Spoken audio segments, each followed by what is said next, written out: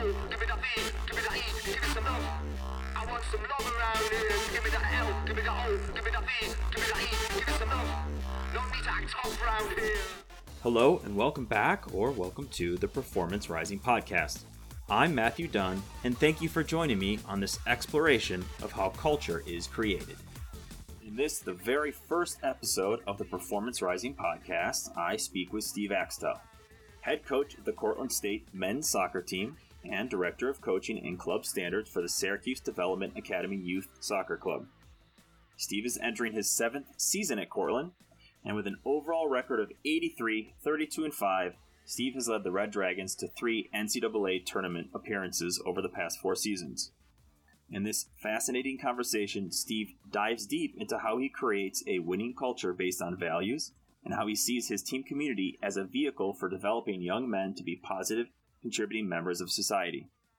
On a personal note, I want to thank you for checking this podcast out. This podcast came about due to my fascination with team culture, and I hope you find it as interesting as I do. This is the start. And like all starts, I know that both the podcast and I will learn and grow as we go along. Thanks again for being here, and welcome to the beginning of this journey.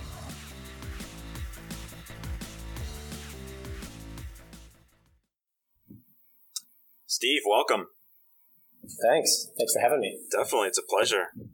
As we said a little bit here before we got on to recording, this is the first episode. You are the lucky recipient of this, so thank you for joining us. Of course, yeah, I'm honored. There's so many things I want to talk to you about. The more I read about you, the more things I saw on Instagram, the more interested I became, because I think you're doing some really interesting things with your team culture. And we'll certainly get to all of that. Before we jump there, though, I want to start at the beginning. Where are you from? What was your childhood like? Let's see. So I'm from a really small town, upstate New York, Franklin, New York. So the town itself graduates maybe 40 kids a year. So that's where we lived. We lived in the middle of nowhere, up on a mountain. Nearest neighbor was probably over a mile away. My mother was a teacher, and so I went to school at a different school, actually, in Sydney, New York. And my father was a former military. He was in the Army and then did construction work. So tell me about your dad. I'm interested, what is it like to be the son of a military man? I don't think he really brought the military to his parenting style, other than just things were very structured. Rules were rules. He certainly wasn't overboard with it, but rules were definitely black and white. There's a series of rules that you knew you just didn't touch, you didn't come close to. But for the most part, I don't think he brought the military to our house, if that's, kind of the question. But very structured, very disciplined. He was a guy that had kind of this mindset that if you decide to do something, you can really do anything. He wasn't a guy that allowed anybody to make excuses, and really kind of like set this belief of really hard work, a really disciplined, focused mindset, and you can really do just about what you want. And a good story with that. So his health, towards the end kind of fluctuated up and down a little bit, and maybe 6 or 7 years before he passed, he decided he wanted to lose a bunch of weight and get healthy again. And so for an entire summer, he just ate cantaloupe. And for about 3 months, he just had bowls of fruit for dinner, and that was it. And when people would ask, what are you doing, and how do you do that? He just said, I just do it. There was no gray area. It was very black and white to him. So that story probably sticks out as to who he was in his mindset. Yeah, and you said the values of hard work and discipline. I would say that eating cantaloupe every night for dinner requires both. So this is a man that seemed to live his values. For sure, 100%. And how was Mom? Very nurturing, very loving. She was an elementary teacher, 1st and 2nd grade. So she was phenomenal with kids, phenomenal with us at home. She was kind of the yin to his yang, and they parented really, really well together. They were such a great team. She was very loving, very supportive. She was kind of the shoulder to go cry on, so to speak, as a young kid, I can remember. But she definitely, as I got older, pushed in the right ways. She valued the right things. They were always on the same page. Her and I are exponentially close still to this day. She is definitely one of my people that is, in that small circle that I would do absolutely anything for in a heartbeat. That's incredible. Yeah, that's really incredible to hear. So, yin and yang, we have, is rigid the right way to describe your father? And I don't mean that in the negative sense, but I guess I'm looking at mom is very nurturing and giving, and dad is certainly giving and nurturing, but he's the yang, so to speak, and he's the kind of the discipline and the focus. Maybe, you know what, why don't you tell me how those two complement each other, because I'm not doing a very good job. No, I think you nailed it. If anybody that's listening takes rigid in a positive direction, that's exactly right. Yeah. Okay. And you have siblings? I do. I have an older brother. He's 10 years older than me. And he and I are very different. One, probably because of age, in the times that, we were kind of going through the house. He is definitely an academic. I would classify him as a genius. I don't know if in his realm he would say those things, but he's a plant geneticist and biologist at Penn State and does some really fascinating stuff. He'll send me some of the things that he's doing, and I can pronounce maybe 2/3 of the things that are going on there. So that's how I know it's good. But yeah, so he and I, in terms of our interests in life, we're very, very different, but I think we we would define ourselves as being successful. We define ourselves as being really happy. We're both very competitive in two different realms of life, but very, very competitive people. So a lot of that you could probably tie back to the nurture side of things. When we were young, I'd say he was probably half parent, half brother, right? And so depending on what age and period of time we were in, our relationship was definitely different. And now, once the youngest one becomes an adult, you can kind of form the adult relationship of a sibling. And that's where we're at now. And then, so Seth Godin, I don't know if you've ever read any of Seth Godin's work, but he's a marketer and he likes to define culture, of which we will get to your definition soon, as people like us do things like this. So I get a great sense from you of the people like us, this really rich, caring, collective group.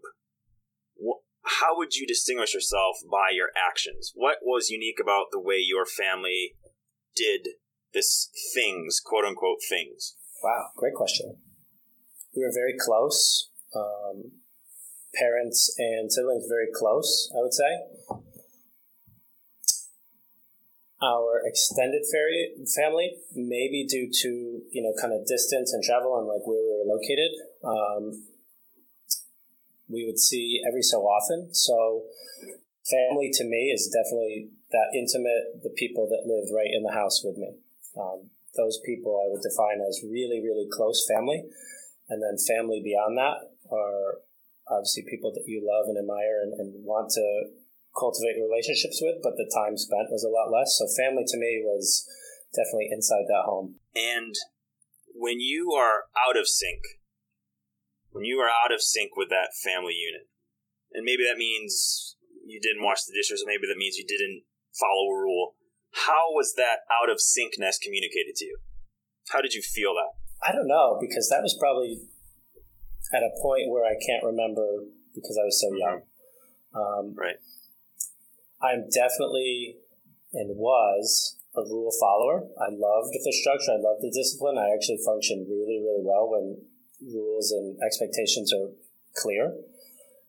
So I don't have memories of really kind of testing the waters in terms of the daily norms. Obviously teenage kids are up and down a little bit, but in terms of the sitting down for dinner and doing the things that we did, I don't think I would ever questioned it after that point in my life that I can't remember, 3 or 4 years old. Yeah. And you can remember everything beyond. I don't remember doing anything different. Fascinating. So you mentioned soccer. Take me up take me through soccer. How did you get involved, and what was your youth soccer like? So my brother, being 10 years older, he started soccer, and at the point of the country that we were in, he was probably on like the first soccer team that the high school offered, right? Like generationally, that's kind of where he was at. He was a goalkeeper, and so he always wore a different color uniform. So I wanted to be a goalkeeper because, he's doing that at 16, and I'm definitely wanting to do that at 6. And so I kind of fell in love with the game in that way.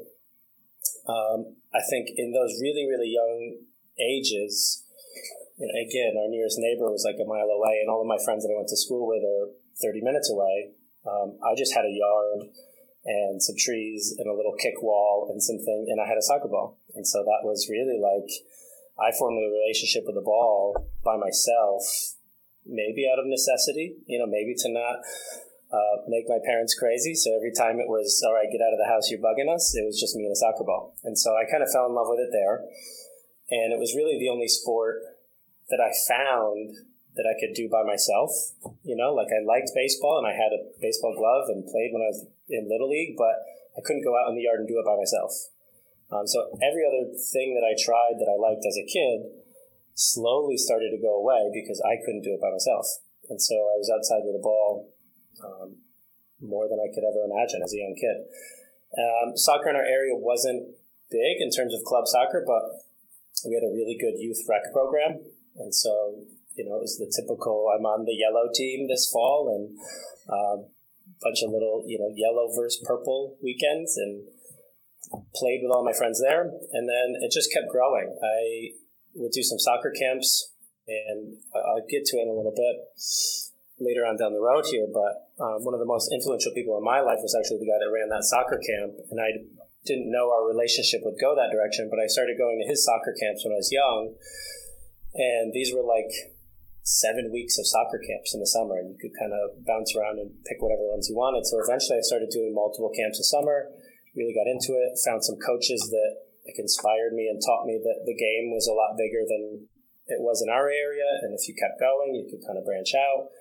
And it slowly evolved to where I think I was 14 or 15 years old when I first started to go to Albany and play my club soccer there. And then from there, the world was a whole new place, and kids were at the same level and at the same commitment level, and kind of loved the game like I did.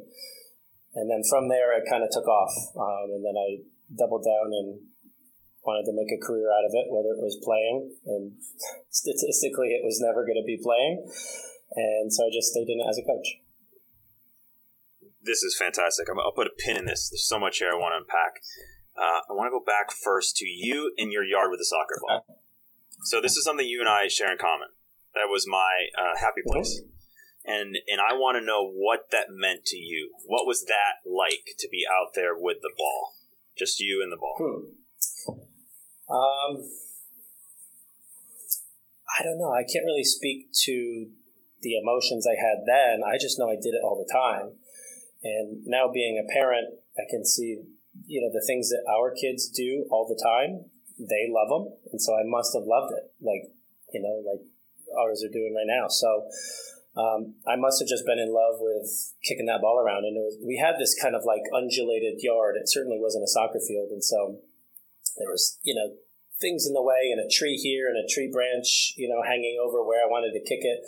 So I remember just trying all sorts of new things with the ball. I'm going to try and curve it around that tree and hit the garbage can, and would just kind of play games with myself. And I think that's really how I fell in love with it. So Steve on the local team, before we go to Albany, who are you on the team? I would say I was kind of the Pied Piper of soccer in our area. Upstate New York, in those small kind of rural towns, are certainly not soccer towns.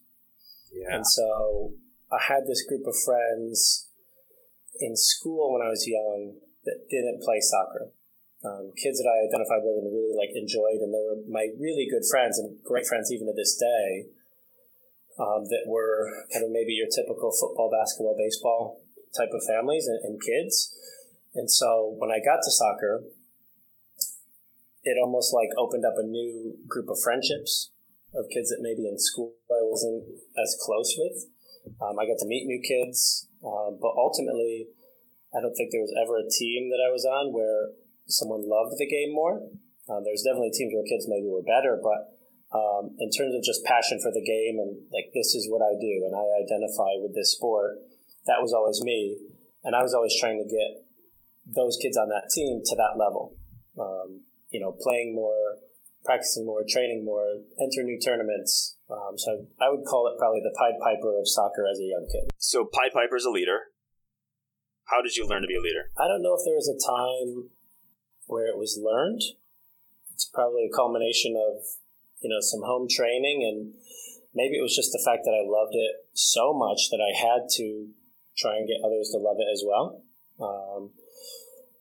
It was an area where the market was rich for someone who liked soccer, because up until that point, I didn't have any friends that liked it any more than I did. And so I was always trying to get even those kids that were, let's say the football players in our school, I was trying to get those kids to play with me. I was just trying to get anybody that would, go outside and kick that thing around for 10 minutes. Let's go do that. I was the kid at recess putting shoes on the grass in an empty little space, and we'd be trying to get more kids to come play. Boys, girls, older, younger, just let's throw some shoes down in these little goals and let's play. So I was the kid with a soccer ball at recess. I was the kid with a soccer ball kind of in my backpack. That's just who I was. And how did you get kids to play with you? Like, what was the actual techniques you used? So you got Johnny football player, and you have, the non-soccer player over here, and yet they all wanted to follow the Pied Piper. Why did they want to follow you? What did you do to get them to follow you? I have no idea. I can't remember that far back. Probably excitement would be one. Consistency would be another. When you're young, the peer pressure works really well. And so I'm sure there was a lot of, if I can get that kid to come play, those 7 kids always play with that kid. And so maybe I'll just try and get him to come play. Since I can remember, I've always been successful at influencing. And I don't know if that was learned or if that's genetic. I have no idea, but I've always been successful at influencing and kind of picking out the people that need to be influenced to bring larger groups. And so I would say some of those traits were maybe learned on the recess, fields and courts and all that. So is this something you think about or you feel? And how? Feel. So yeah. So I think we're going to be talking about this Definitely a little bit later. I think this is going to be a thread. But now we go out of the small town and we go to Albany. So I'm going to assume you were the big fish in a small pond. Now you're at Albany, geographically and in soccer, not the big fish anymore. Who were you on that team? Probably very humble, very nervous. Definitely the first time growing up. It wasn't me that drove it, so I didn't know much about it. So it was people that would talk with me and say, hey, there's bigger and better teams, and if you really want to make a thing of this, you should go and try and be in those teams. And it's funny, I remember with my parents and I, we actually debated, there's kind of 2 places we could go. One was Albany, one was Binghamton. And we were relatively right in the middle of both of those. And so we kind of made a decision and we did some research, and we felt like the better place was maybe in Albany, who knows. But that's the decision we made. And those first couple of weeks, I'm sure, were, I was very nervous, quiet, introverted, all of those type of things on a new team. I'm actually quite reserved and quiet in general, with groups and settings that I don't know, that I'm not comfortable in yet. And then night and day different once I understand the group and like the group. And so I can probably scale that back to a time when I was 15 years old and doing the same thing with those groups. And what was that team like?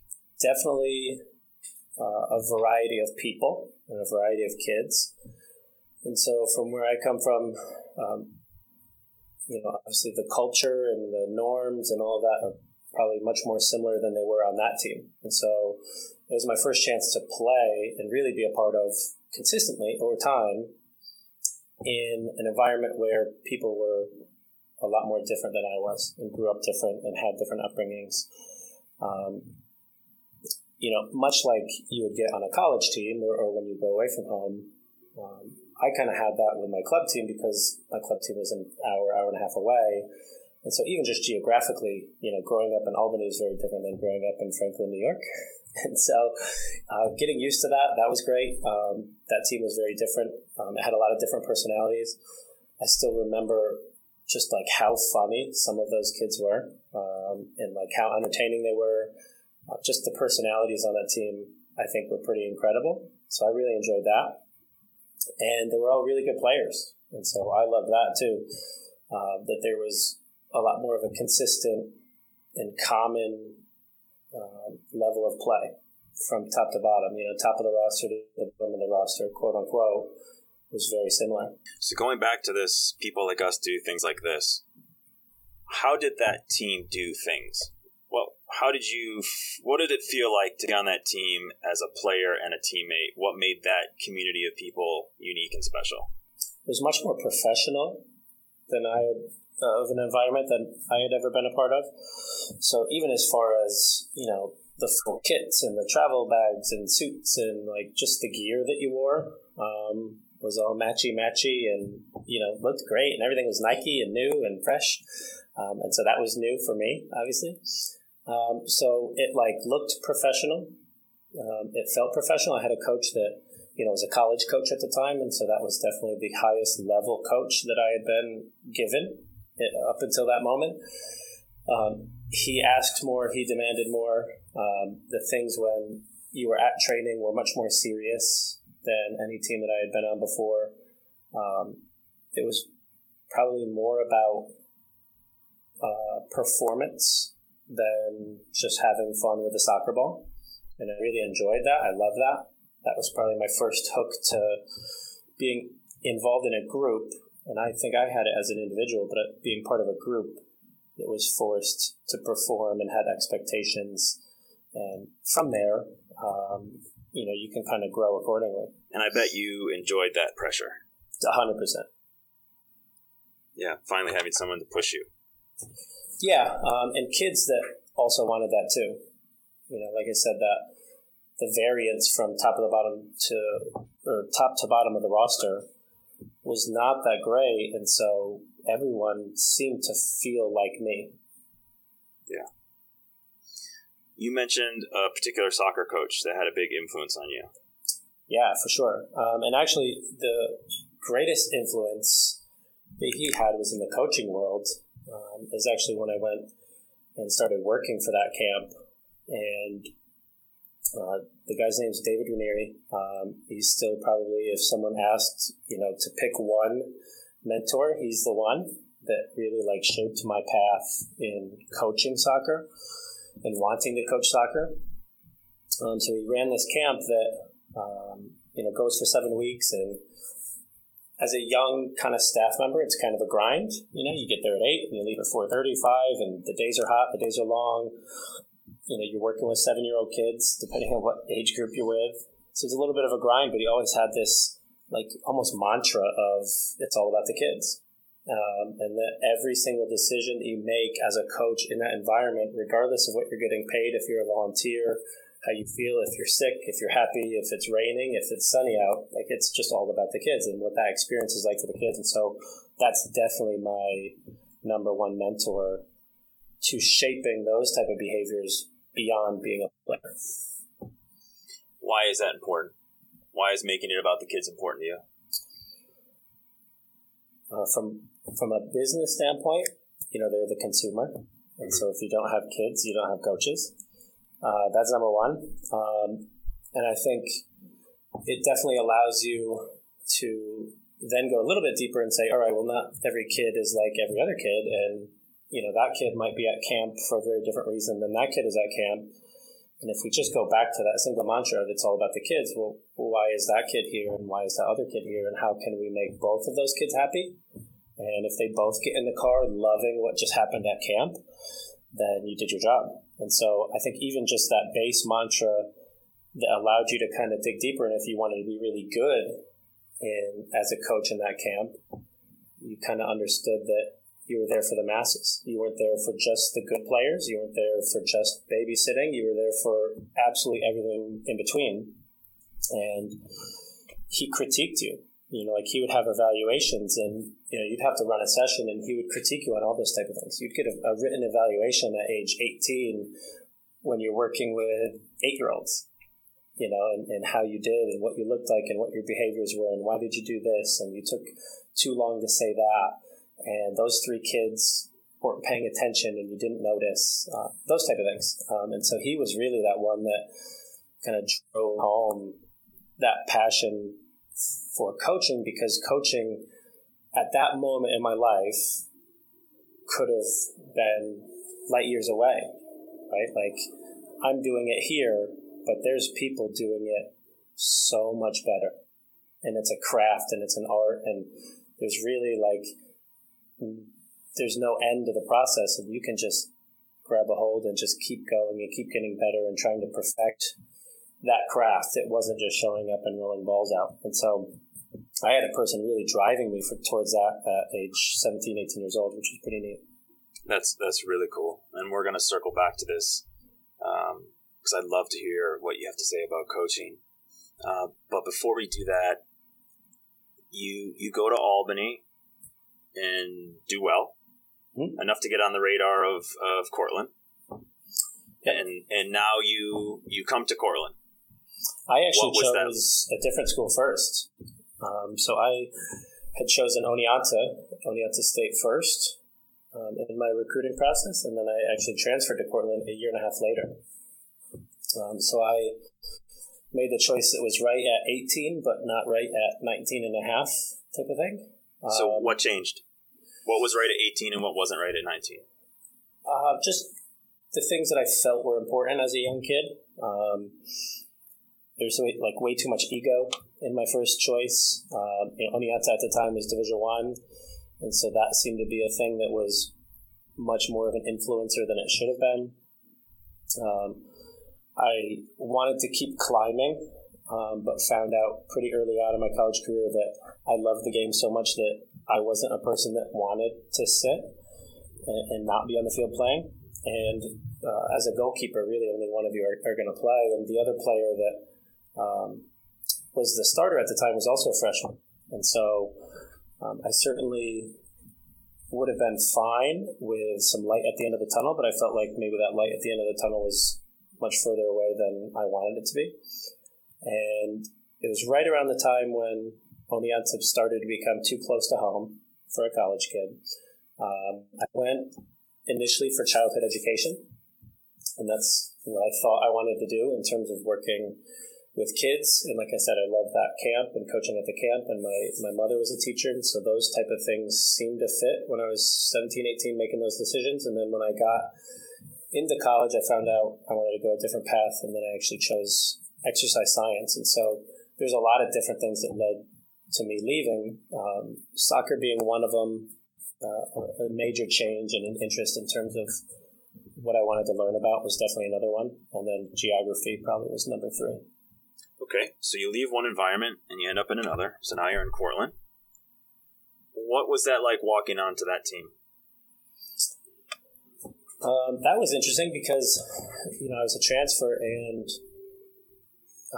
still at 19 in my head, I'm a Division I transfer going to Division III.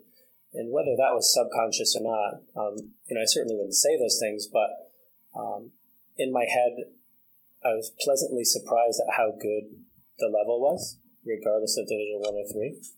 And so that was a really unique kind of first moment of I didn't need to sacrifice level of play or any of that type of thing, or the things that I felt were I was looking for, so I didn't need to sacrifice any of those. So I was pleasantly surprised showing up, formed instantly amazing relationships, probably much closer relationships than I had at the previous school, largely in part to, I'm 2 years older at the time and looking through a little bit different lens in terms of the people and the experience that I wanted to have.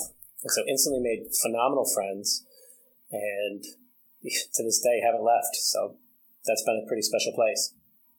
What did it feel like to be a member of that team? So what was that like being a coach on a team that you had literally just played for? Was a phenomenal person. We can definitely start there. So just base core, he was just such a good person. He's the type of guy that if your car won't start at 5 a.m. and you need to get to work, he's going to show up there with a cup of coffee and a smile on his face and help you no matter what. So that's who he was, and I think that's what he tried to instill into everybody, and I really liked that. It was definitely much less cutthroat than some of the other environments that I had been in terms of just the personalities.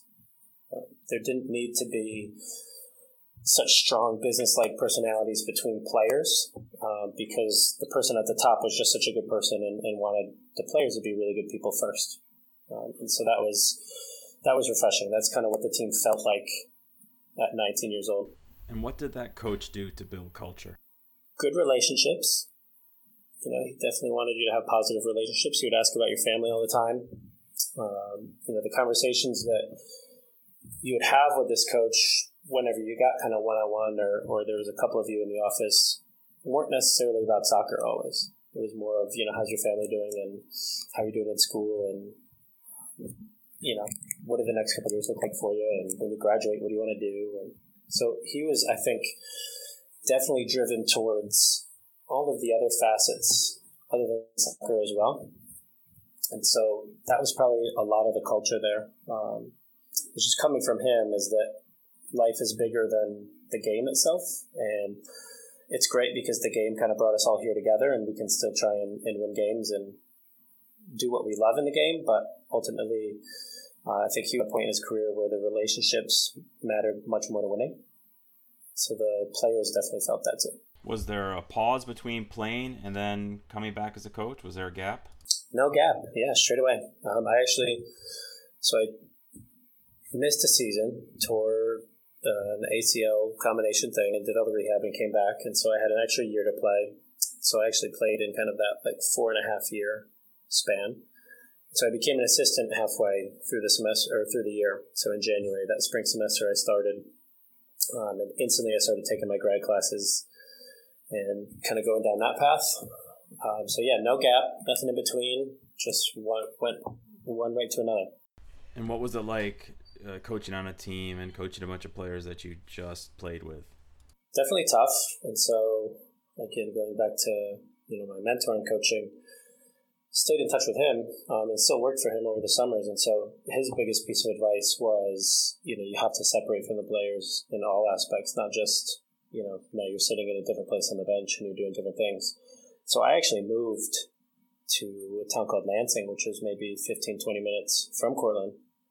I felt like that was important to remove myself from the college environment, not even live in the same town, not cross social circles, really physically remove myself and create some distance there. I was taking grad classes at the time, and so even academically, there's no similarities with the players.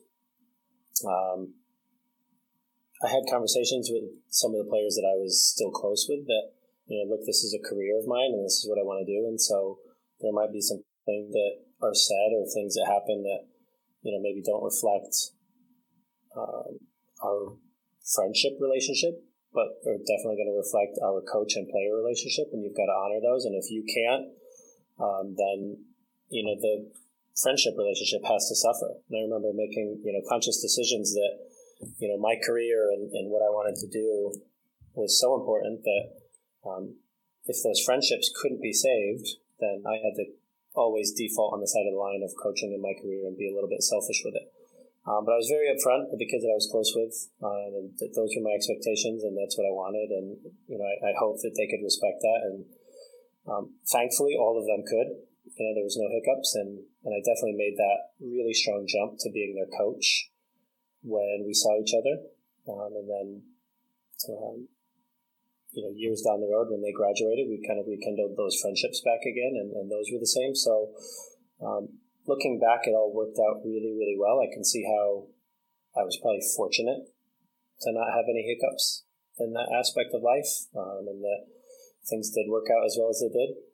I can see that going sideways for a lot of different people in a lot of different scenarios, but I think that open communication and how convicted I was that was the path that I was going to choose led to all of those relationships being saved, and things were great. So did you know at that point that you were going to be a coach, or was it just something that was convenient while you were taking classes, or you were all in? 100% coaching.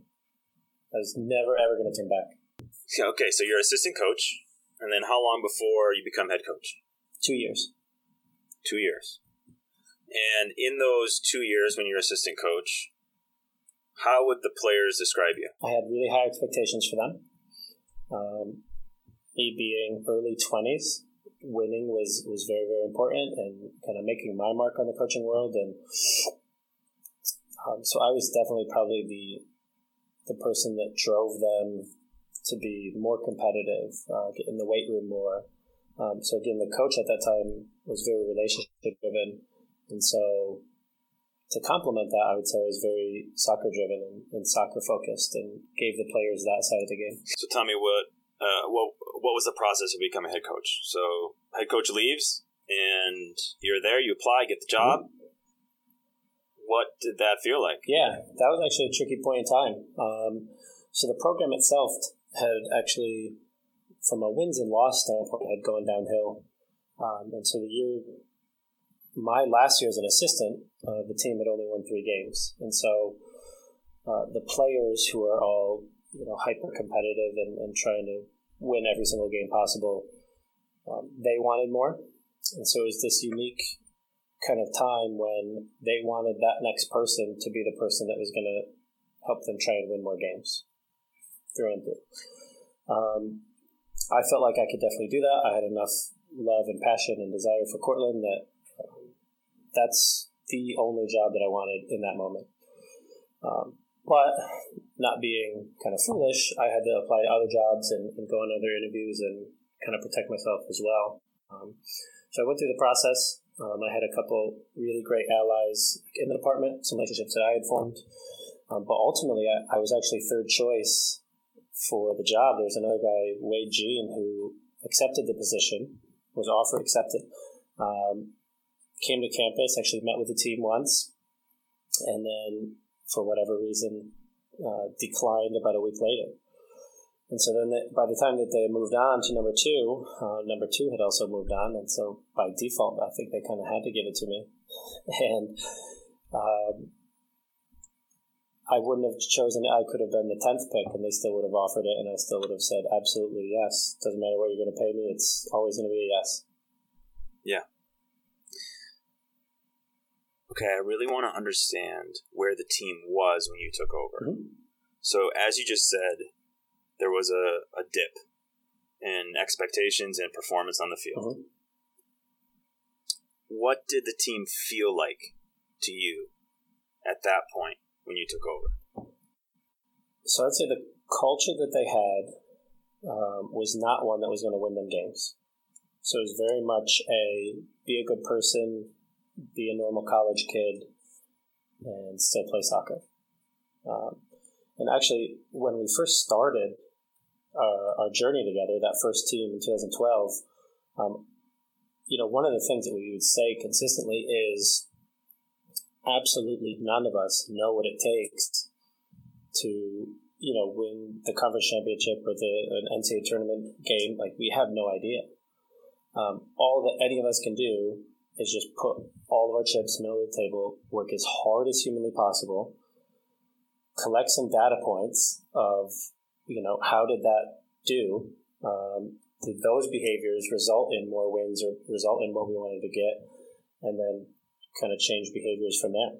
And so that very first year, we had no idea what it was going to take, but we knew we were going to do everything that we possibly could. And then we just kept learning from each other. So you mentioned the C word, the big culture. Mm-hmm. And so now I'm going to ask you, what is your definition of culture? I think culture is something that just daily norms, daily behaviors, daily actions. It are the things that are non-negotiables that the players hold true to. It's almost like a series of family values. And I think that culture can change the second, one player leaves or one player enters. It's now a different series of interactions and things, but I think you can maintain culture by having the same actions, behaviors, common threads that players know that they're not going to mess around with. I think culture should be something that they take outside of the game. And so obviously there's going to be a feel to practice and a feel to games and a feel, to the weight room. But they should also have a feel outside of it. And it should be actually pretty similar. A Cortland soccer player, and I tell this to recruits, should look and feel different to you than any other soccer player. And if it does, you know that you found a place, that has a special culture. And that's not to say we have the most special culture, but it's a unique culture. It's a special culture. And so in the recruiting process, let's say, with kids, they should be looking for a team that has a culture, but then also one that they can identify with. Go ahead. I'm sorry to interrupt, but I was going to say I couldn't agree more with you. When I'm talking to recruits and young soccer players, this is the number one thing we talk about. And it's also the number one thing that's ignored. 100%. And why do you think that is? I ignored it. I think male ego is huge. I tell kids that, what's going to be really awesome your senior year of high school is wearing an NC State sweatshirt around and telling all your friends that you're going to NC State. But what's really not cool is getting to NC State and thinking that sweatshirt's going to save you. And, now that you're going to have this inflated sense of self because you're wearing, for instance, the NC State sweatshirt, ACC in Division I, every other kid made that same decision. And what's actually going to matter is how you feel, what you're a part of. Does it make you happy? Do you want to wake up in the morning and really get to work? Are you playing? If that's important to you, are you playing? Are you on the field? How long is it going to take to get on the field? Some of those type of things are actually what's more important than at 17. That nice sweatshirt is going to look pretty good to everybody, but it's not going to keep you warm when you're actually in that environment. So how do you know this, and where did you learn it? Well, I transferred, so I think that path I will put my hand in the air and say I made 100% the wrong decision for me. Not that there was anything wrong with that school, but for me, I should have been looking through a very different lens. I didn't have myself figured out at 17 enough to make the decision that, would have been right in the moment. And so it actually took a year and a half to learn who I was in that environment to know what I wanted out of that environment. And so how do you instruct recruits to focus on this? So when you have a 17-year-old come through Cortland, how do you tell this young man that this is important? Assuming that many do not know that it is. It's really hard. So it's hard to convince the 17-year-old of that because they also think that they have themselves figured out. And by all accounts, if I tell them that they don't have themselves figured out and they think they do, I've almost created a disconnect with them anyways. So I'll tell them just that. I'm like, it's going to be awesome wearing that sweatshirt around school. It's going to be great putting that on your Instagram account. It's going to be so cool for you in the next, 9 months. And that's really going to be great. Club soccer, you're going to go to tournaments and your roster is going to say committed to wherever. And I'll almost lead them down the path. And I'll say, but, eventually August, whatever, is going to hit that freshman year. And I just want you to think about that. And what you want out of that one day. Not your friends right now, not your social media account. I want you to think what you want on that day. And if you still want it on that day, that's great.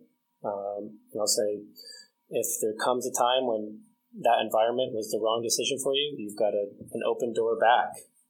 We do a really nice job with getting transfers here, and I think it's because of that recruiting message when they're 17. And they know that I went through it.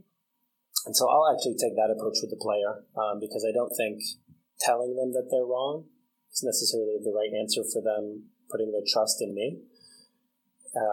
I'll also recruit the parents very differently. And I'll start asking, if they have a price tag to their kid's happiness. And, they're going to really want to put that NC State or whatever ACC school sweatshirt on too. They're going to love wearing that around in the stands of their kids' games or senior year. But would you trade that sweatshirt in for your kid's happiness? Wow. And that's not to say, don't get me wrong, that you can't be happy at that level, but it takes a really special player to be happy at that level. And they have to understand who their kid is and what the chances of their kid having success at that level is, right? And so getting the parents to understand that their kid's happiness should be number one, that's how we go about it. So with all that being said, what do you wish every player knew that you know, and what do you wish every parent knew that you know going into college? From a playing standpoint, I think players want to play. And so I think players are always trying to rise that, what is it, the Peter Principle? You rise to a level of incompetence, right? So players want to do that too. So I wish 17-year-olds knew how important being on the field was, because up until that moment, they probably have never been off the field very much. And so they actually have no data points in their life to understand what that's going to do to them when that day comes. Players want to play, and not everyone can play. There's only 11 on the field, but the light at the end of the tunnel should be clearly articulated to them.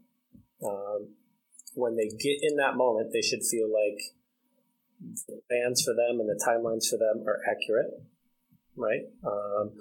They should feel like people are being honest with at what point that playing time is going to hit. And it should come sooner than later. I think, you don't want to be the senior that's now just still fighting for minutes, right? It's very anticlimactic of your 4 years and really the last chance you have to play, for us anyways, at our level. There's not many that go on and try and make a career of playing. And so, in that last year, it needs to be enjoyable. It needs to be kind of this culmination of all the work and sweat and all that and tears and blood and whatever, the cliches that people say. It really should be a culmination of everything that you've put into that game. You should also get back. And what about parents? The parents need to find a place where their kid has a really good insurance policy, meaning, it's a new atmosphere, it's a new place, it's a new dorm bed, it's new food, it's new everything. There should be systems in place and people in place that are going to catch that young man if need be. And so I wish parents were looking through that lens a little bit. Not from I'm going to do this for your child, but if your child can't, I'm going to be here and we're going to work together to get it back on track. I wish parents were looking through that lens a little bit more. And then I wish parents would take their ego out of the entire equation and try and understand who their kid is and what makes their kid happy, and almost default to that as the main motivator for their kid. Wow. Steve, I'm impressed. Continue to be impressed, Steve. Thanks. Okay. So now we're at Cortland, and you're building. You're about to build something. What ideas and values are important? I guess we'll say this. What are important to you, and are they the same things that are important to the team, or are those two different? They're the same. Okay. So what values kind of is this team built on? So every single one of us, we can go back to every moment or decision or action can be a win or a loss. So we'll just start with like a 1 or a 0. You remembering to call your mom when you said you were going to, as an 18-year-old kid, away from home. If you remember, it's a win. If you don't, it's a loss. You showing up late to a class, it's a loss. Forgetting that class's notebook, loss. You hitting snooze on your alarm, and really not being excited to get up for the day, loss, starting with a loss. So I think we can start with, in our culture, everything is a win or a loss. Now, that's not to say winning a soccer game, right? Like winning the game is our main motivator. But just our behaviors we can classify into a 1 or a 0, a win or a loss, and we want everything to be a win. That's probably where we start. And I think the players have that too. So if it's a loss, what then? So if it's a 0, how are zeros addressed? So I want players that are so hungry for the next game, for the next chance to get that W or L, whether it's the phone call with mom or any of the examples we just gave. Just give me the next game. Let's be that competitive in everything. Class, our social lives, the game, our athleticism. Let's be so hyper-competitive that we almost don't think about the losses in the past and like, where's the next chance to go win something? Where's the next chance to go get it right? Okay, so I'm a player. I'm just getting zeros.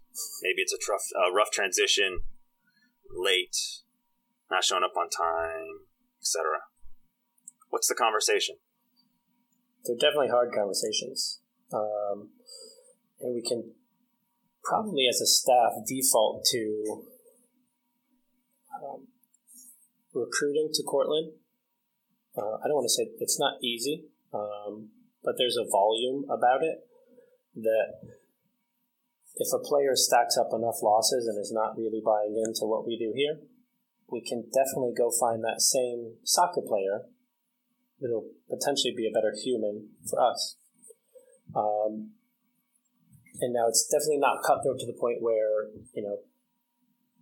you start screwing up for 2 days straight and you're off the team, but it's hey, you have to look at this from a really real and visceral lens, and you have to feel that you're something that's much bigger than you. You're a part of something that's much bigger than you, which means it's going to survive regardless of you. Now you can start adding to that, or we can just get somebody else that's going to start adding to that. So those are some of the real conversations, and trying to get players to know how important it is to buy in early, and that grace period that they get to kind of figure themselves out is most likely shorter than they think it's going to be. Mm-hmm. Tell me about the spreadsheet. The character traits? I read the article. Yeah. Yep. Tell me about the spreadsheet. Okay, so aside from that, like, we want to win and lose the win and loss thing. That's definitely number one. So it's the first initial recruits. It's the first thing we talk about on day one of preseason, August 15th. That is number one. So the spreadsheet is 21 character traits that 3.5 years ago the team and staff helped create. And they're character traits that we are all, as a group, going to buy into and double down on. They're all positive character traits. And so the spreadsheet just allows us to get a score, get a grade from their peers on a consistent basis of how that person is doing in their character as a person. Now, is the list revised each year, or is it a constant? Same list, constant. And tell me about the rating process. How do players feel about it? I think they like it. I think probably the very first time we did it, the rating process is definitely the easy part for them, or the easiest part for them in the whole thing. The very first time we did it, I think guys were a little bit hesitant to really critique and over-critique their peers. So guys probably were not as tough on each other as they are now. I would say that the players now are very honest. It allows them an opportunity to really grade and really assess and critique their peers without saying it right to their face in the moment. But in a roundabout way, that's exactly what they do, because all of the numbers and data and scores that everyone gets in every aspect of their life, I share that with everybody on the team, and so you can't hide from it. These are individual conversations. There are no HIPAA laws that prohibit me from sharing with other members of our team. We open the door and we open up and we're very transparent. And that's at the point where players can't hide.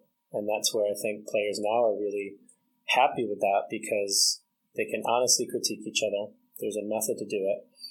And when we sit down in a room together, players get to have a very raw emotion of, am I doing well or not, based on what the kid next to me thinks of me. How is that honesty encouraged? Because you said it started in a place of hesitancy. It's now evolved into a place of feeling like there's a safety there. Mm-hmm. How was that psychological safety, to use the term, how was that created? So the very first time we did it, we saw that the numbers, maybe the trends matched what the staff was seeing, but the numbers and the volume were not. And so we actually went back and we read right then and there. And I said, look, if you're going through the sheet and if you're going to critique player A and you're going to give them a grade, and keep in mind the grades are a 0 or a 1, an X or not. And so if you're thinking about player A and is that player loyal, if you have to sit more than 1 second and think about it, that player probably should need to work on it. And so those are the numbers that we want. We don't want you to run away from this because that doesn't make us better. So we actually got the numbers the very first time, and then we said, right, this doesn't look right. We're going to do this again. And here's the lens that I want you to start to use when you're critiquing each other. This is really cool. Really interesting stuff. How have you seen, I guess is a better way of saying it, have you seen this work on culture and honesty translate to performance on the field? And if so, how? I think so. Yeah. It's definitely translated to just who they are, and they carry those character traits with them off the soccer field as well. And I think that's a really big positive to it because, if you're trying to assess a person and their character traits, we can't just say, we'll only assess who they are from 2 to 4 every day, and forget about everything else that's happened. Right? It's really hard to do. And so the scores that they get are just overall, who are you as a person? And, these guys spend so much time together. They're living together, eating together. They're spending time on a Saturday night together. They're also studying together. They're in a weight room together. They're in just a lot of different environments. And there's so much time that we know as a staff, these numbers are going to be real and indicative of who they are as a person from sun up to sundown. In terms of performance on the field, there's definitely some character traits in here that are probably more driven towards the soccer side of things and the athletic side of things. So, work ethic and desire to win, desire to improve, committed. When a team member is grading you on committed, it's not, they're not looking through the lens of, are you committed to your girlfriend? It's, are you committed to us and the team? And so some of those kind of hot words that we use are definitely soccer driven and athletic driven. And so I think the players know that they're just going to be graded and scored on everything that they do and who they are and what they bring, not just to soccer, but everywhere, but then also specifically to, I can't be the kid that has a day where I don't really work hard because all of a sudden my numbers are going to start to go up. And are the rating systems that the players use, are they 1-0 or is it different? Yeah, 1-0. Okay. If you have a player, it's 0 is in or 0 out? Zeros are good. Ones are not. Okay. So how are the players that have, we'll call them the zeros, mm-hmm. How are they viewed in context of the team? So the way that the sheet works is you've got character traits along the side of an Excel document and then players' names across the top. And so you get this grid form. Obviously, low scores are great. That means, for instance, when we tally up all of these scores and I end up with a 2 in my box for respectful. That means 2 of my teammates think I need to work on being respectful. The rest of them think that I'm good to go. So low numbers are good. And when we finally tabulate all these, and we kind of have this unwritten rule that players need to continually get lower scores every time we do this exercise. And so you can't be the kid that stays the same or is going down the different path, right? And so right now, our very lowest one, and he had a grand total of 1. And so he only had one box that had a 1 in it. It's our lowest score ever. He's going to be a senior captain. The next player over is our other senior captain. Grand total of 6. So you can think of the 6 score is 21 character traits, 30 players on a team. You could get a final score that's through the roof here, and these players are only getting like a 1 and a 6. The next player over, our next quote-unquote best human, I guess, if you will, is going to be a senior. The one right next to him, going to be a senior. The one right next to him, senior. And so our older players perennially are the ones that are on the left side of it, the ones with the lowest scores, and essentially the ones that are doing things the right way. So then is it also true that your highest scores are freshmen? Probably the freshman-sophomore group, that entire grouping. Yep. And so do you see it as a learning process? 100,000%, yeah. Yep. And that's really, for us, what it should be is you don't have to be perfect, but in our environment, you have to keep getting better. And these character traits, you have to keep getting better at that. And I think it's probably the first time that a kid is being assessed on an actual report card on, are you honest? Are you loyal? Are you trustworthy? Are you mature? Are you caring? Those type of things. It's probably the first time that they've ever seen numbers on it. And so what we find is that the players that have a little bit higher scores, that need work, usually need work and have a high score in 2 or 3 categories, right? And so the really positive message from it is, look, you have a high score and you're not a bad person. Overall, you have a couple character flaws that at 18 are understandable. Let's try and get you to 22, and that's no longer a character flaw. Let's double down on 2 or 3 points of emphasis in your life, and what are the decisions that you're going to make as a college kid that are going to either sway positively or negatively certain character traits. So, for instance, maturity. That's one that you would think, in general, is going to be higher with freshmen and lower with seniors, right? Or from our scale, better in seniors than it is in freshmen. Even-tempered is one of them, kind of the emotional control. In theory, you would think that a senior should have more of that than a freshman, right? Being a little bit more even-tempered, having less ego in the game. So some of those we can attribute to some youthfulness, maybe, but then showing players that, hey, look at your seniors. They don't have that anymore, and you're not seeing them in that light. You certainly didn't give them those scores, and so why is that? And how do you get to be the senior that isn't randomly a good person, but is very consistently thought out to where they had no other choice? And what's your role in this? So how do you help this process? What's your role?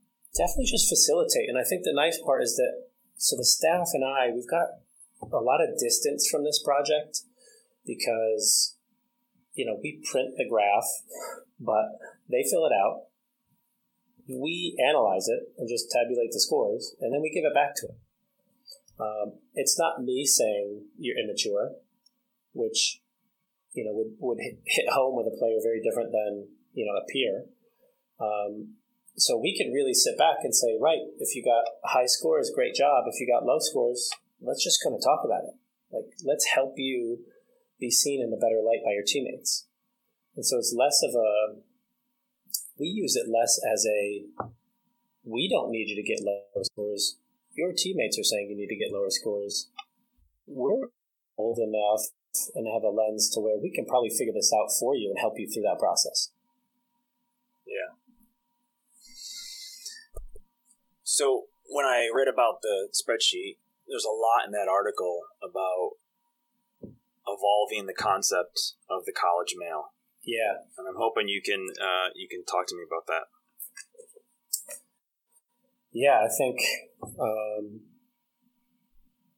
with the news out and hearing about some of the things that are going on in colleges and some of that, just the male, the ways that, being a male, quote unquote, manifests really negatively in a college environment is pretty scary. And I think everyone in a college environment, and before, so even kids in their high school environments, the people that are influencers should be taking really keen note on that and say, how do I change it? Just in our small place right here in Cortland, New York, like, how do I change that here so that, not so that we're not having to deal with that, but so that our culture and our place is different. And that when those stories pop up, we say, wow, thank God we're here. I think people need to be making really keen note of that. And I think it goes to the maybe like a subculture of youth today is almost like defaulting to the common lowest denominator of, it's almost cool to not be the smartest kid. And it's almost cool to, get in trouble once in a while. And it's, it's cool to use all the bad language and the slang and, some of the things that are quote unquote cool for these young kids, they have to learn is actually really not cool when that manifests in the real world. And when you're doing it behind, whether it's a computer screen, a social media account, who you are in the classroom, who you are on a Saturday night, what's cool is just being an amazing human. And teaching the 18-year-old that to let go of all the things that, mainstream media and social media and some of those things that are bombarding kids these days, teaching them to let go of that instantly is a tough task. It's a tall order, but it's really the only way to change where you're at. I couldn't agree more with you. I think it's a major issue right now in this country with a lot of attention on it about evolving our ideas of what men should be. How do you recruit this? So when you're recruiting, you can see a kid play, great skill, but how do you look for these cultural aspects you're talking about? How do you find them? Or maybe you don't, but how do you kind of suss those out in the recruiting process? One, I think I probably could have made a career as a personal investigator. And so I will definitely pour through Google searches, social media searches, hashtags. I'll look at the school's accounts and what is posting at the school and the high school and their club teams, and just kind of pour over everything that I can get my hands on as just doing some real due diligence in terms of a background check. Calling coaches, calling teachers, calling high school guidance officers, trying to at least do as much as we can, right? And I don't think you can ever get it 100% perfect, but we at least start there of we're going to do our job at trying to find out what's really going on here. The bigger one, though, is when the kid sits in the office and we show them all this stuff and, we show them, hey, this is what we do here. And like I said, this is the first thing that comes out August 15th during preseason, but it's also the first thing that comes out of our mouth in a recruiting visit. I open up that document, I say, this is who we are. And you just watch the reaction. I watch the parents' reaction. You can always tell if someone, is a little bit deer in the headlights and something makes them nervous. And so instantly I know that maybe isn't what they're looking for. And I tell them that you don't have to be perfect. You don't have to get perfect scores, but you have to buy into the fact that you want to get better at all this every single day. Yeah. And so I don't try and recruit kids that would start at zeros. I try and recruit kids that are definitely want to end senior year at the lowest score they possibly can. Wow. So the second part of this is I know you're also involved with youth soccer. Yeah. In fact, you're the director of coaching in club standards of Syracuse Development Academy. I want to focus on the club standards part because in the coaching world, I haven't seen that before. So what is that and what does it mean to you? Yeah, so I actually wanted that to be part of the title when I first got hired. I said, look, this is important to me. I wouldn't see myself as your typical director of coaching like in every other club soccer environment where it's only about the coaching. Let me take some different avenues with this and create some documents, and let me show you what I'm talking about. And so that was my first conversation with the administration, with the club, and they loved it. They said, yep, go ahead. Show us what you got and what you're thinking about here. And really it just comes down to, I want to standardize the way that we as coaches treat players. So the way that it's delivered, whether you are the best kid on the roster or worst kid on the roster from a soccer perspective, let's just all start at a human is a human is a human. And let's make sure that the way that we are delivering the game to kids is consistent. And we're always on the right side of the line. So that was one. Two is I wanted to try and standardize and increase the communication and pathway between coach and parent. I think parents need to be closer to the project and not further away. And I think coaches that want parents to be further away from the project are maybe not trying to hide something, but know that when the parent does come closer, they're going to have objections to it. And so if we can deliver in a consistent manner the game in a really great way for kids, well, we should want parents to be involved in that too. And so it's educating parents, it's teaching parents, what the conversation should be like in the car ride home, what the conversation should be like on the way to practice, from practice. We should try and standardize the way that the parent knows what's being delivered, so the content, what topics are being worked on, where that kid stands kind of, with all of those different topics, what they need to work on.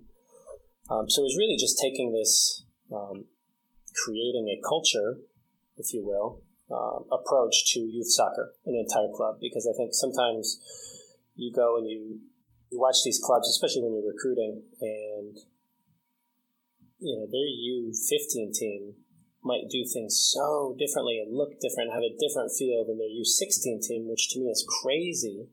But it really just comes down to the two coaches are different, and the two coaches are really left to run things exactly how they want to run it. And there's no overhead, there's no umbrella, there's no kind of series of standards, club standards, that everyone adheres to.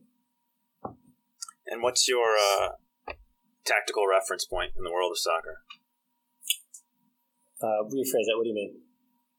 Do you have a particular team, international team, or style, or how would you describe your preferred style of play?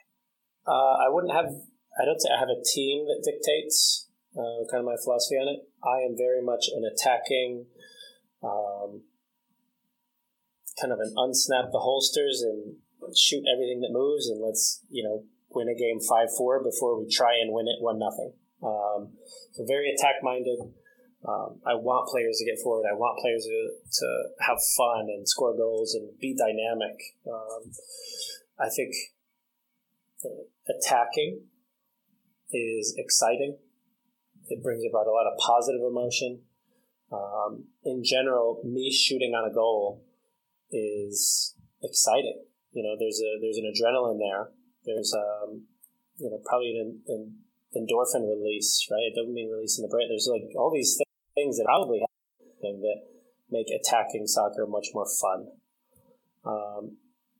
Now, on the flip side, I'm getting shot at and defending, and all we're trying to do is limit the damages. It's more stressful. It's more somber.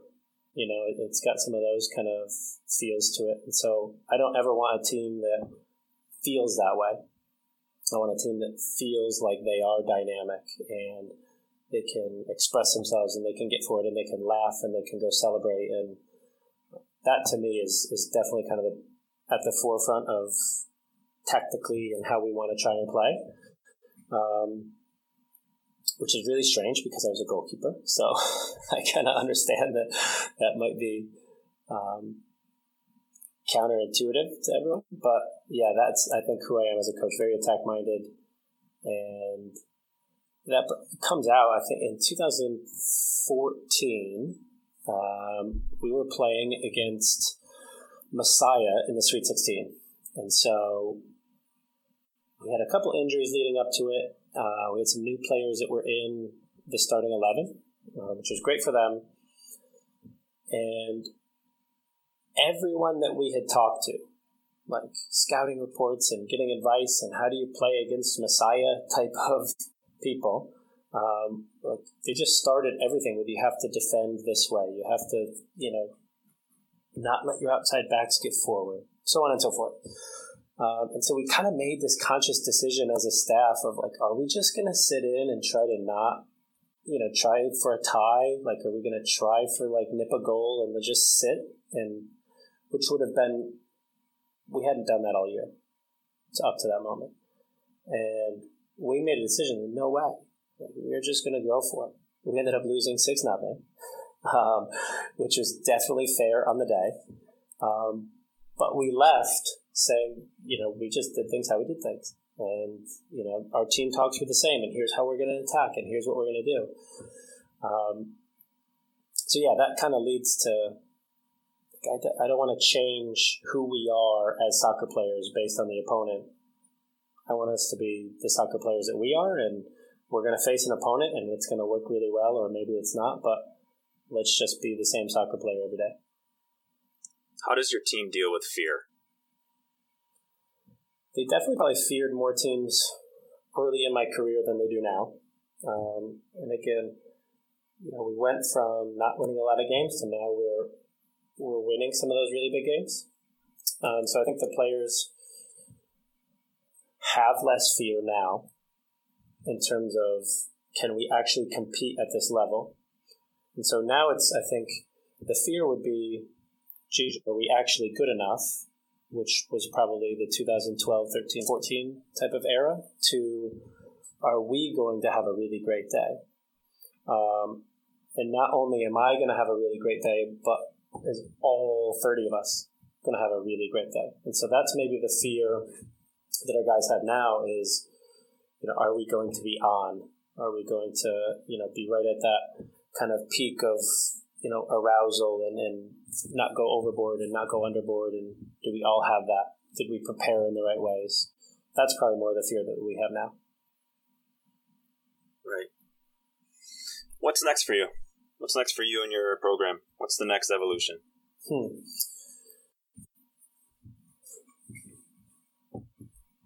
We'd love to keep winning more games at the end. That's number one. I think it's something that I want for the players, because I want I want a group of players that has done things that haven't been done before. I think that would be really cool. And to offer that experience to a group of 30 kids that can sit there and say, in the history of the program, we haven't done this before. And so school records kind of go into those, and we've had a few school records here in my tenure, and that's pretty neat. But and school records are actually probably very neat at Cortland because of its athletic tradition and history. They're not easy to attain by any means. There's a long history of people doing really great things at this school. So just new ventures for players, new things and new wins and new milestones.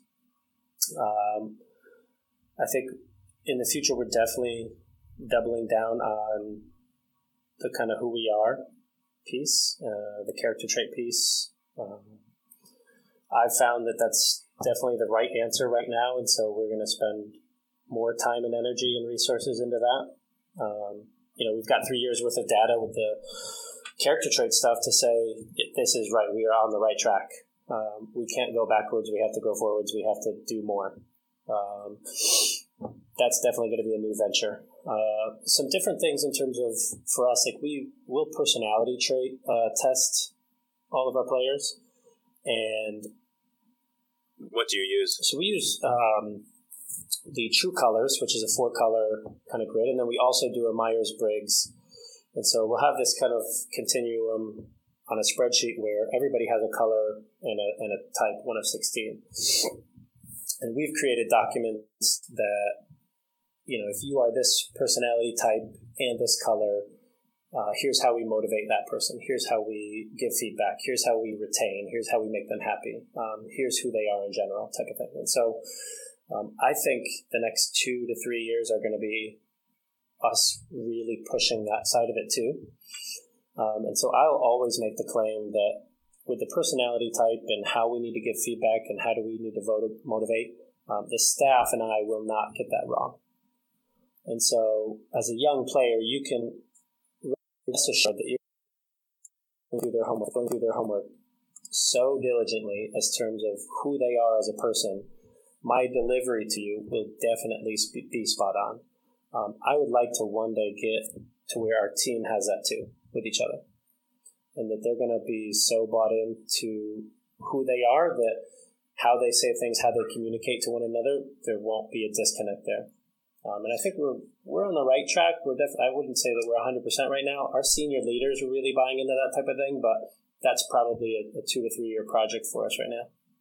Well, this is actually a really fascinating evolution of the team concept, especially in the United States, where we've come from this athletic-based, technical, tactical focus, and now what you see all across really all sports spectrum is this identification of the need for the psychosocial aspects.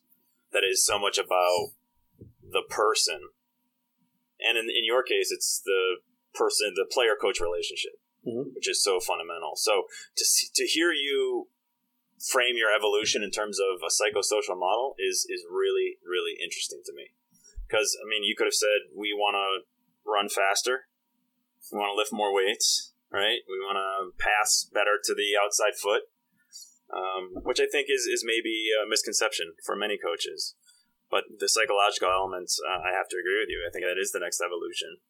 Definitely, yeah. And tracking it too, that's the hardest part is that, we can wear GPS and heart rate and we do, right? And we try not to get that stuff wrong either, but, there's no wearable right now for where you're at and what's your mental state, right? And so until those pieces get here, if they ever do, we're kind of at the crux of what people were doing scientifically before we were heart rate monitoring, right? And everybody had their own ways of, what physical fitness tests do you do? And so now it's, emotionally, what tests do you do? And personality-wise, what tests are you doing? And a lot of it is self-reported by players. And so there's definitely room for improvement just in how everyone's collecting data. But then at the same time, just like everybody can get a GPS printout of a player, right? But what my eyes and my brain are going to do with that player are going to be different than any other coach. And so that's, I think, the emotional psychosocial piece of playing too, is that in the next 5 to 10 years, we're going to start to get probably some more real concrete data on that stuff. But then again, coaches have to be really keen on evolving to, well, what are you doing with that data and what's the right answer for performance? Really, and not just soccer performance, but performance in general, classroom, social, and on the soccer field. So it's definitely the next frontier. Where did you learn this? How do you know about this psychological stuff? I'll read a ton. So my drive to work right now is 20-25 minutes, and so I'm kind of a podcast junkie. I listen to a lot of them. I'll read books, kind of like just anything I can get my hands on that is new and innovative. I love to read about. So I'm not necessarily getting through a book about the history of the game in the 60s. I can't trudge through that. It does nothing for me. But someone that's going to offer their thoughts on what the game looks like in 2025, I'll love it. I'll eat that stuff up. So that's where I think a lot of this passion comes from, is just trying to take ideas from everywhere and blend it to a place where it's usable. We can actually make different decisions on a daily basis with it here in Cortland. Some of the things that are being done at the very, very top of the professional level, we don't have the resources here to do that. But I still like learning about it and then kind of thinking over it for a few weeks of like, how do we do similar things or take that base idea and what can we do here? Yeah, that's really cool. What are some books or resources that you would recommend for anyone who wants to lead a human system? Yeah, let's see. So probably my favorite book that I've gone through is Anti-Fragile. And it's a heavy read. It's a deep read. Like, I still go through it and will, read 3 pages at a time, times 10. And I'll just, read those same 3 pages 10 times over and just really try and, like, pull out what's going on there. But it's kind of under this assumption that we have a term fragile, we have a term resilient, but there's no real consistent term for anti-fragile, and that's where the book's title came from. How do you get better under stress? The tree that is in Maryland that gets an inch of ice, all the branches fall off, and that same exact tree in Canada sits with foots of snow on it for years to come. So humans are no different. The biological system that a human is. How do you create that where someone's going to get better under stress? Be absolutely at their peak under higher levels of stress. That's a big one. I really like the Tim Ferriss podcast. That's probably a little bit cliche because everybody seems to love Tim Ferriss. But I think going into kind of some of the minutia there with some of his guests is really, really good. Even if they're not even in a realm close to athletics, just people that are elite, no matter what field they're in. I think I'm always trying to learn about what that is and why and how they're doing it. So those would probably be the two. If I could give a book, it would be Anti-Fragile. If I could give a podcast, it would be Tim Ferriss. I also like that book, Discipline Equals Freedom by Jocko Willenick. I think that one's really good.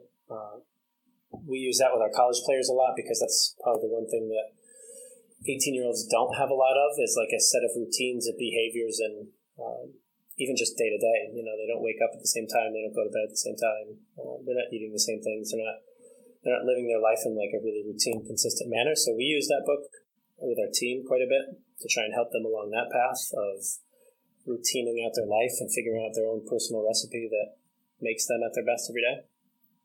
Yeah, those are probably the hot ones that I've really bought into in the last 3 to 4 years. Yeah, that's great. Okay, finish the sentence. You build an intentional culture by creating a set of expectations that are non-negotiable. At Cortland, our expectations are be a great human. At Cortland, you are a great human by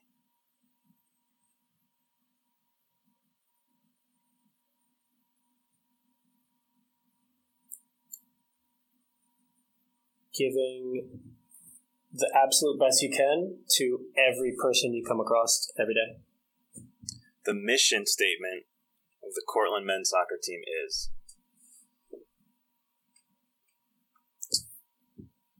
I am, we are.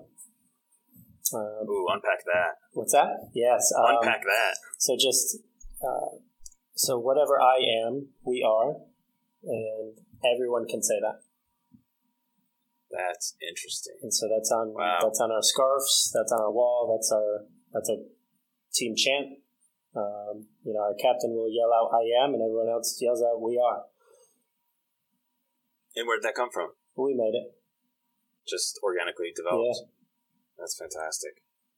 Steve, thank you so much. Thank you. I appreciate it. I've really enjoyed this conversation. I've just been very impressed by not only you, but the culture you've built at Cortland. Thanks. And in my humble opinion, to all the parents and recruits listening to this, this is a program that I would highly recommend. Thanks so much. I think I think the focus is where it's supposed to be, which is on young people becoming better versions of themselves. Absolutely. Thanks a lot, Steve. All right, thank you. Give me that V, give me that E, give me some love. I want some love around here. Give me that L, give me that O, give me that V, give me that E, give me some love. No need to act tough around here. Thank you for listening to this episode of the Performance Rising Podcast. If you liked what you heard, you can find all the information about the podcast at performancerising.org. And be sure to check out the Instagram page at performance_rising.